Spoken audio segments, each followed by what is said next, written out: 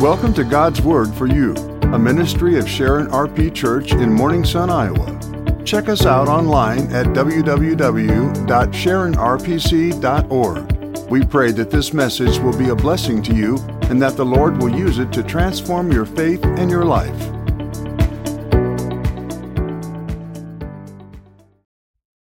Hey, good morning. Welcome to Coffee and Devotions. This is where every day you and I, we get together, we have a little bit of coffee, get into God's Word, and we grow in our love for the Lord together. And this year, 2023, Lord willing, we'll make it from Genesis through Leviticus.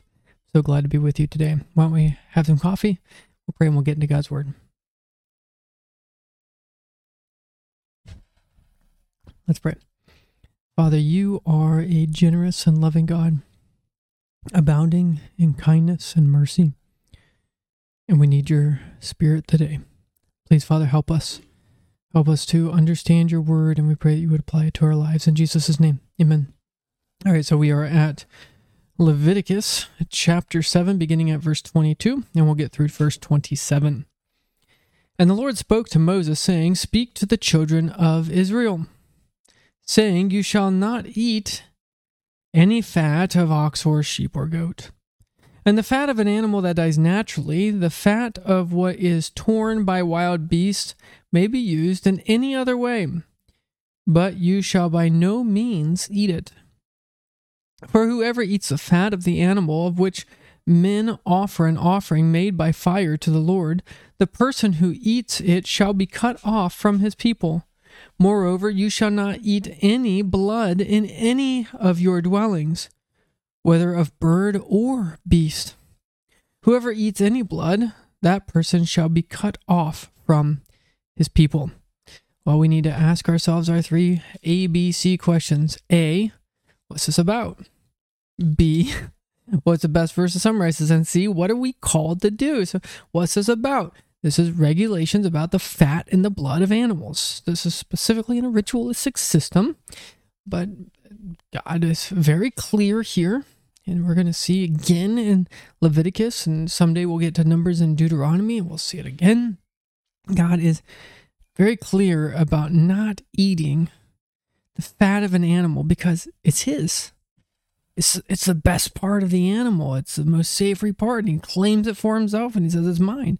Now, the average Israelite, I was just reading a little bit ago, probably only ate meat about 10 times a year. And so anytime they would eat meat, they would go to the temple and actually do this. But if you found an animal, right, you have a herd and your animal dies, you can still use the fat, right? You can butcher the animal and all that, and you can take the fat and you can make it for polishing or use the fat for candles or lamps, or you could use it for, working into the leather of worn out leather as a conditioner, right? There's all sorts of stuff you could do with that fat that was perfectly acceptable, but not eat it. Now, the thing that was not to be eaten or used in any circumstance was the blood.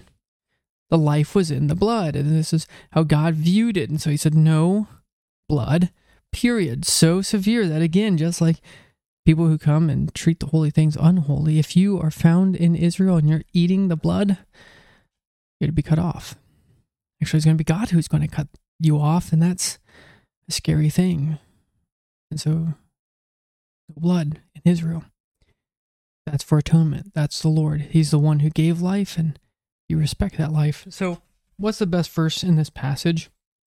Well, I would underline in my Bible, verse 24, "And the fat of an animal that dies naturally, and the fat of what is torn by wild beasts may be used in any other way, but you shall by no means eat it." And then verse 26, "Moreover, you shall not eat any blood in any of your dwellings, whether of bird or beast." So what is this calling us to do? We're not Old Testament Israel anymore. There's no sacrificial system. Jesus fulfilled all these things. So the question is, are you allowed to order a rare steak? What do you think? Are you allowed to eat meat with the blood in it? Are you allowed to have a drink of an animal's blood? I gotta say, I'm somewhat uncomfortable with the way in which our culture still cavalierly treats blood. There's this is the time of year. It's October that we're recording this, and this is when horror movies come about and vampire movies either normalize and make fun of this idea of drinking blood. But there's still in the human conscience something that goes, it's not normally like something we do, right? And then the question is Acts chapter 15. Right? This is one of the questions that people had when the early church first started, and the early church fathers, the apostles, are the ones who told us. Right? If it's the strangled animals, where it's going through these idolatrous kind of scenarios, it's better not to eat the meat. Don't do that. I would still say, I'm always a little bit squirmish with this. I don't like my meat that's completely burnt to a crisp, but I've become more and more sensitive to this idea that nor do I really want to eat the meat that is, well, it's almost like the cow is still mooing, right? Somewhere, there's a line somewhere here, right? I don't think that we need to go back to the kosher laws. I don't think that that's what this is calling us for, but this is, do we value life? Do you value life, even the life of animals? Do we have bloodthirst? Or do we value the sanctity of what God has created? That's what he was calling them to see here. Let's go ahead and pray. Father, we pray that we would value life and that we would walk in your ways. Please help us, Lord, to know how to apply this.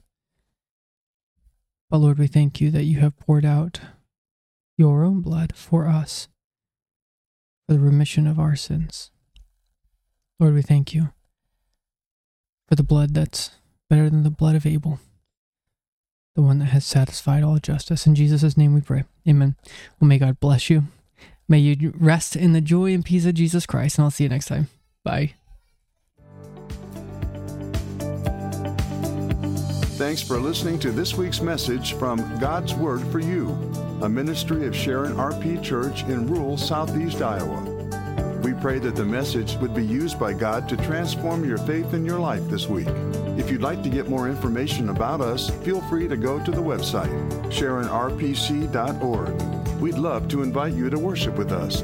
Our worship time is 10 a.m. every Sunday at 25204 160th Avenue, Morning Sun, Iowa, 52640. May God richly bless you this week.